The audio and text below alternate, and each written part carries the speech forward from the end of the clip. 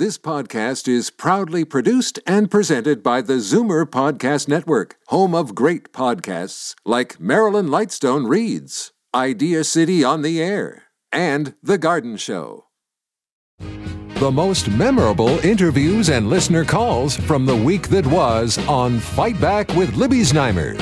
Welcome to the best of Fight Back with Jane Brown. Good afternoon. Welcome to the Saturday edition of the Best of Fight Back from the week that was. The Ontario election has now come and gone, with the Doug Ford PCs having won an even larger majority than in 2018.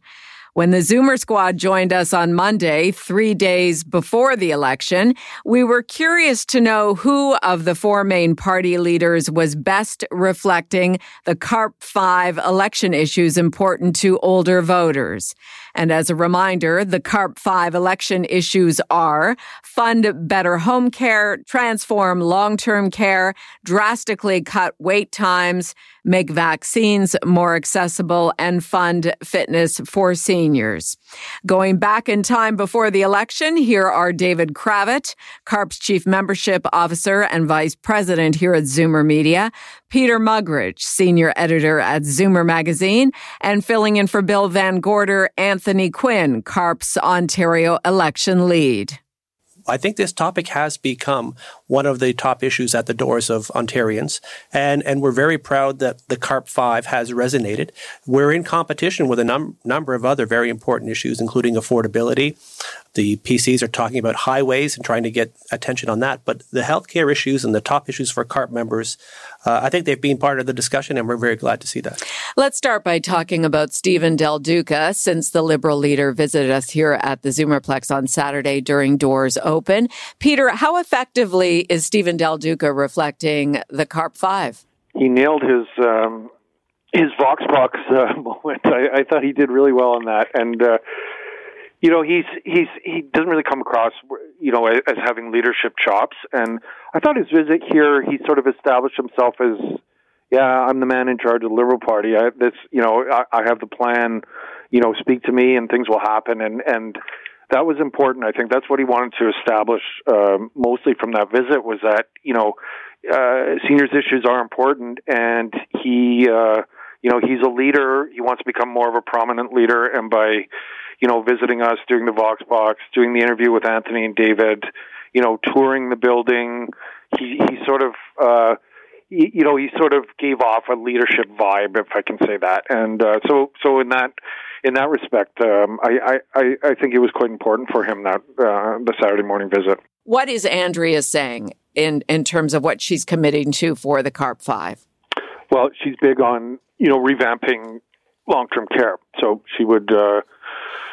Like Del Duca, she would end the for-profit element of it and make it strictly public and nonprofit delivered. So that's a big delineation point from the Conservatives, who want to keep the for-profit element in long-term care.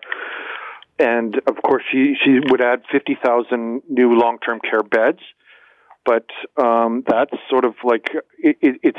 I think that's a number that's been quoted as what we need, but again, to get rid of the private care sector and then say we need 50,000 new beds, it just, she doesn't say how they're going to get to that number. So again, in David's sort of a new paradigm of looking at political promises, don't just look at the number, look at how they're going to get to that number. And she hasn't made a good case for explaining that. Other than that, hiring, more personal support workers, it seems to be in keeping with what CARP would like to see in long-term care and what all the other provinces, what all the other parties are promising. Okay, let's go over to David for just a sec with Doug Ford and the PCs. Doug Ford hasn't said much about issues around the CARP 5, but there is some commitment on issues important to older voters. He's been very bland and vague and agreeing generally with things, because I think he wants an election done on the basis of overall managerial competence, to get it done. And then you can plug in whatever word you want into the word it. So if your priority is X, he's going to get it done. If your priority is Y, he's going to get it done. He isn't contradicting anything in the CARP 5. He did show during COVID, he had to, any premier would have, intense engagement with healthcare, for better or worse. So he did, he made moves. He moved people around. He replaced people. So he was fully engaged with the topic. Certainly, he wasn't indifferent to it. And I think that he's well aware, because we've also met with him and talked to him in the past, and he attended our meeting, and he's spoken with us, and I think he's very aware of our position and engaged in it. We'll see how they do. David Cravit, CARP's Chief Membership Officer and Vice President here at Zoomer Media. Peter Muggeridge, Senior Editor at Zoomer Magazine, and Anthony Quinn, CARP's Ontario election lead. Now that the PCs have been re-elected, CARP members will continue to push the importance of these nonpartisan issues. You can find more information at carp.ca and join Zoomer Week in Review tomorrow after the noon news, when Libby speaks with Anthony Quinn about the election results and what they mean for Zoomers. This is Zoomer Radio's Best of Fight Back. I'm Jane Brown. The Trudeau Liberals introduced new gun restrictions this past week, which put a freeze on the importing, buying, selling, or transferring of handguns. It's important to note the proposed legislation does not ban handguns outright, but seeks to cap the number already in Canada. The announcement came not long after two horrific mass shootings in the United States. In Buffalo, where 10 Black people were shot and killed in what investigators say was a racist attack, and in Uvalde, Texas, where 19 young students and 2 teachers were killed. Libby talked about the new gun measures for Canada when she was joined on Tuesday by the Recovering Politicians panel. Michael Diamond is the principal of Upstream Strategy Group and was filling in for Lisa Raitt. Charles Sousa is the former Ontario Liberal finance minister, and Howard Hampton is a former leader of the Ontario NDP. We have had a mass shooting in Canada, and we do have serious problems with illegal firearms in the country. And we have serious problems with guns that have nothing to do with hunting or anything like that, that were designed for the purpose of killing people. And I'm talking about assault rifles. We have these problems in Canada.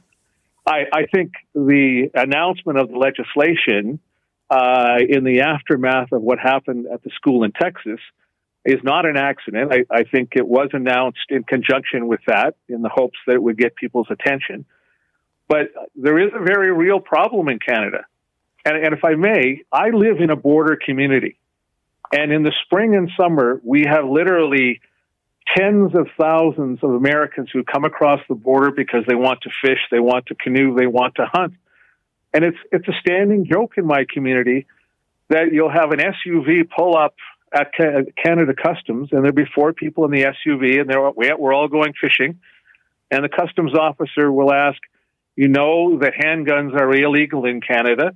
Do you have a handgun? No handguns. Would you mind opening the glove compartment? Open the glove compartment. What's that?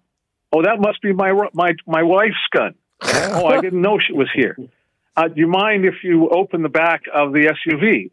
What's that at the bottom there? Oh, it's another. No, that must be my wife's other gun. It's a standing joke that you'll find many times in one vehicle, 3 handguns. And not all of those handguns go back to the United States when the trip is over. Charles, what do you think? Do you think that maybe we, look at what's happening there too much as if it's almost happening here? Well, the trends are worsening. I mean, we've had some, obviously, very unfortunate circumstances in mosques and so forth. It happened in Canada. Not to the same extent, obviously, but I get it. We're going after handguns and assault weapons. And other jurisdictions around the world that have had greater restrictions have substantively less cases. I mean, the United States had over 115 cases last year. All of Europe, including Canada, was less than 50. So some countries were like 3 or 4 or 8 or so forth. And Canada has had its share as well, and it's rising. the notion of going after assault weapons and handguns, I mean, and Trudeau is saying he's not going after existing owners, he's going after activities thereafter. So you no longer can buy and sell, you can't transport and all those things.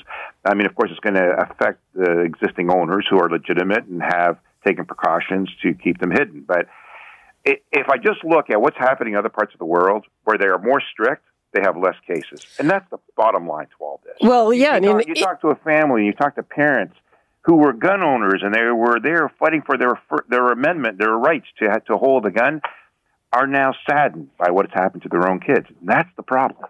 Michael, let's hear your take on it. Lots to add. First, glad to hear Howard talk about Kenora. I practically grew up there, so I'm now feeling a bit homesick. But I don't think the Americanization of the gun debate in Canada is helpful, because the problem here is illegal firearms being used illegally. So that will not be addressed by what the Prime Minister is setting out to accomplish. What we need to do is really increase powers for both the search and seizure for Canada Post. We need to do it for border agents. We need to provide them the ability to confiscate, to take vehicles, to question, and make sure that we stop the flow of illegal guns into this country, which are then going to be used illegally. So I think what was announced yesterday is almost like taking a bat to a fruit fly. We need to be much more strategic to actually weed out the problem here. Michael Diamond, principal of Upstream Strategy Group, Charles Sousa, former Ontario Liberal finance minister, and Howard Hampton, former Ontario NDP leader. You're listening to the best of Fight Back on Zoomer Radio. I'm Jane Brown. Coming up after the break, are delays at Pearson Airport here to stay? We will discuss next. You're listening to an exclusive podcast of Fight Back on Zoomer Radio. Heard weekdays from noon to 1.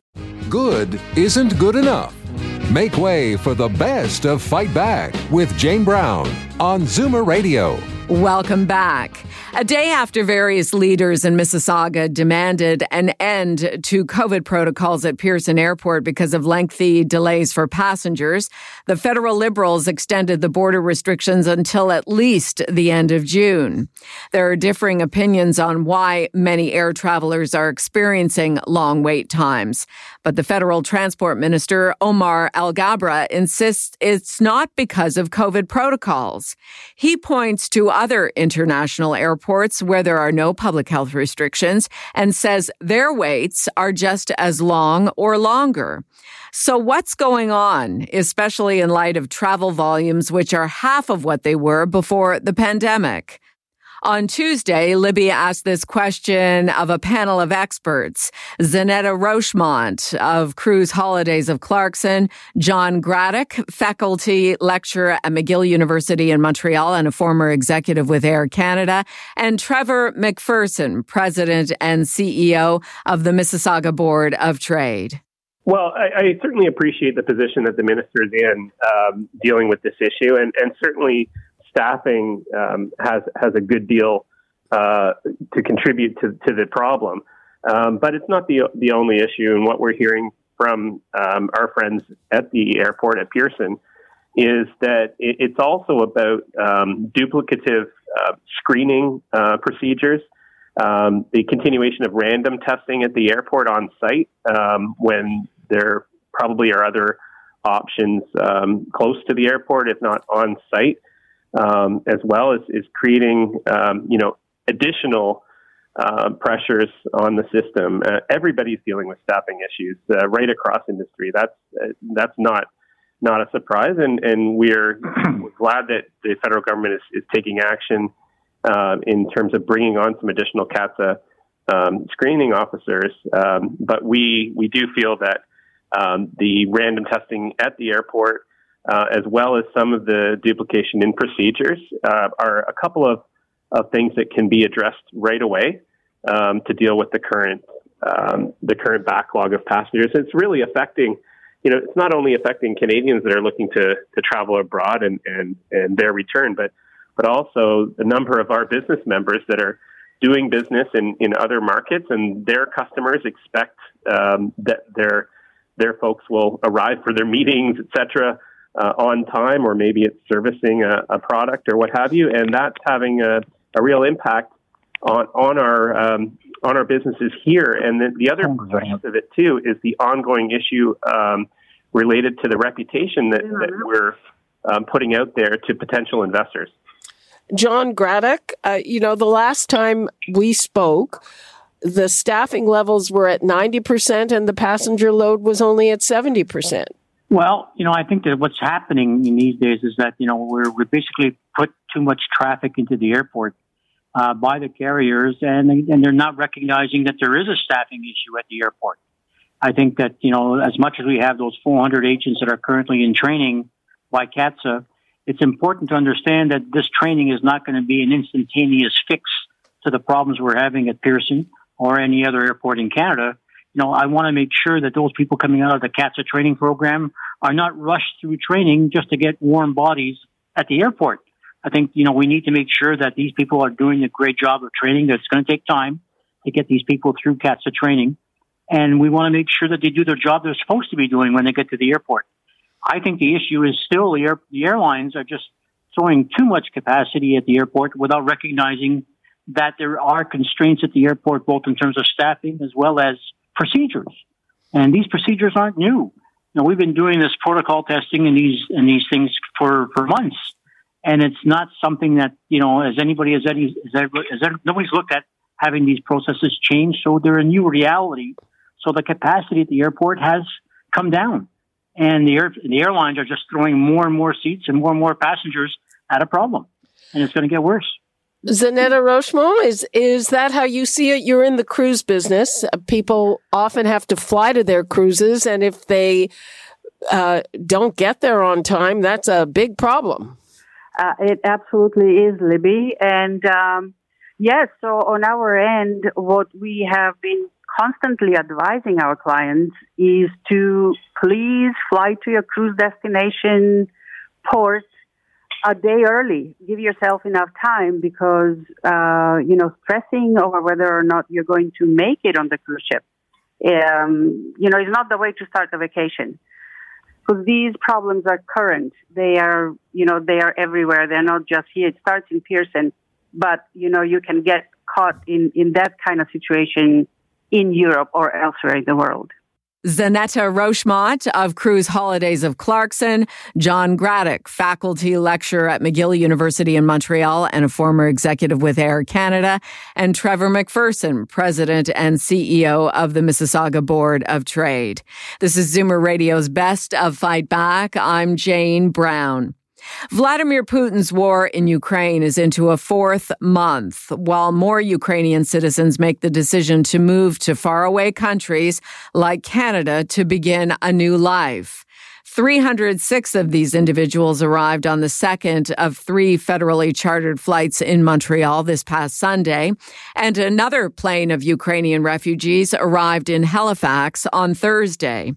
But there are others who are making their way here on less high-profile flights, some with no place to go when they get here. So what is being done to assist these individuals upon arrival?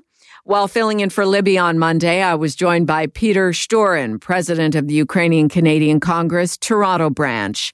I asked him about that, as well as how many Ukrainians are arriving every day.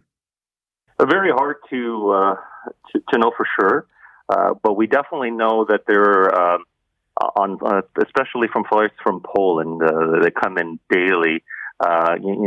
Roughly, you're looking at probably around 100 people per day. Just on that one flight. They're coming from other countries as well, from Germany, from Hungary. But unfortunately, we don't get those statistics from the government. They don't really tell us, although they would know how many visas are being issued. But the numbers seem to be getting greater now as people settle into situations and are making the move to Canada. I'm wondering if it's a bit misleading, these 3 federally chartered flights. It almost makes it seem as if these are the only Ukrainian refugees arriving.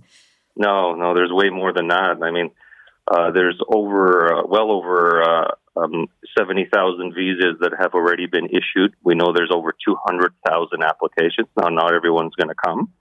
Some people are just going to try to get their visas just in case. But we know that in Ontario alone, the last number we heard, there was already over 10,000 Ukrainians that arrived. So the numbers are quite fast.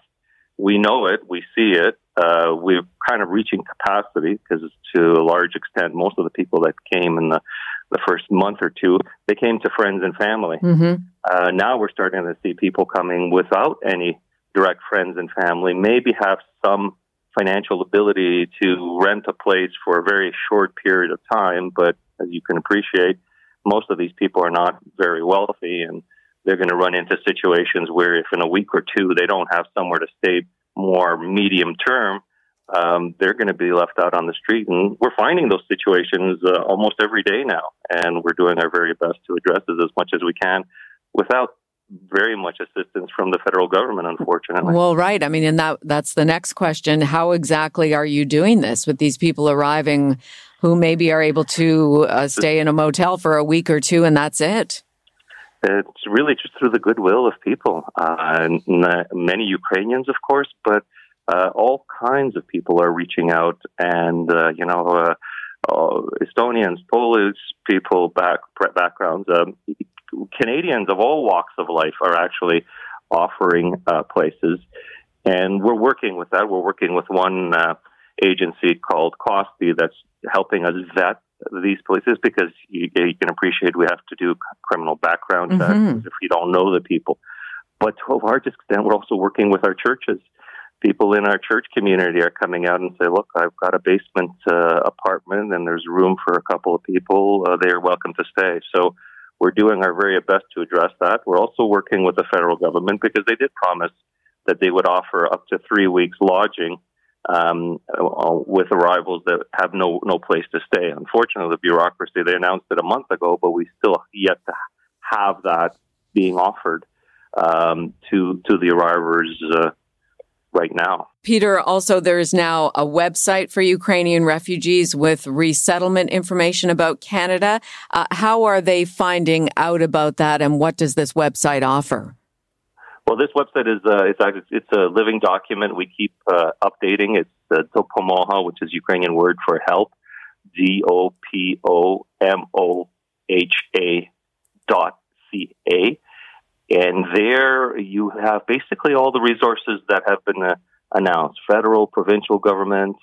So we're doing our very best to make it a kind of one-stop shopping place for people looking for assistance when they arrive. So it's in both languages. It's in Ukraine. There's a Ukrainian version and an English version. And we're getting, obviously, positive feedback from that. And as I say, we keep updating it as new things are being announced. Peter Schturyn, president of the Ukrainian Canadian Congress, Toronto branch. For more information and to find out how to help, go online to ucc.ca. I'm Jane Brown, and this is Zoomer Radio's Best of Fight Back. Still to come, what you had to say about the week that was and the Fight Back Knockout Call of the Week. You're listening to an exclusive podcast of Fight Back on Zoomer Radio. Heard weekdays from noon to 1.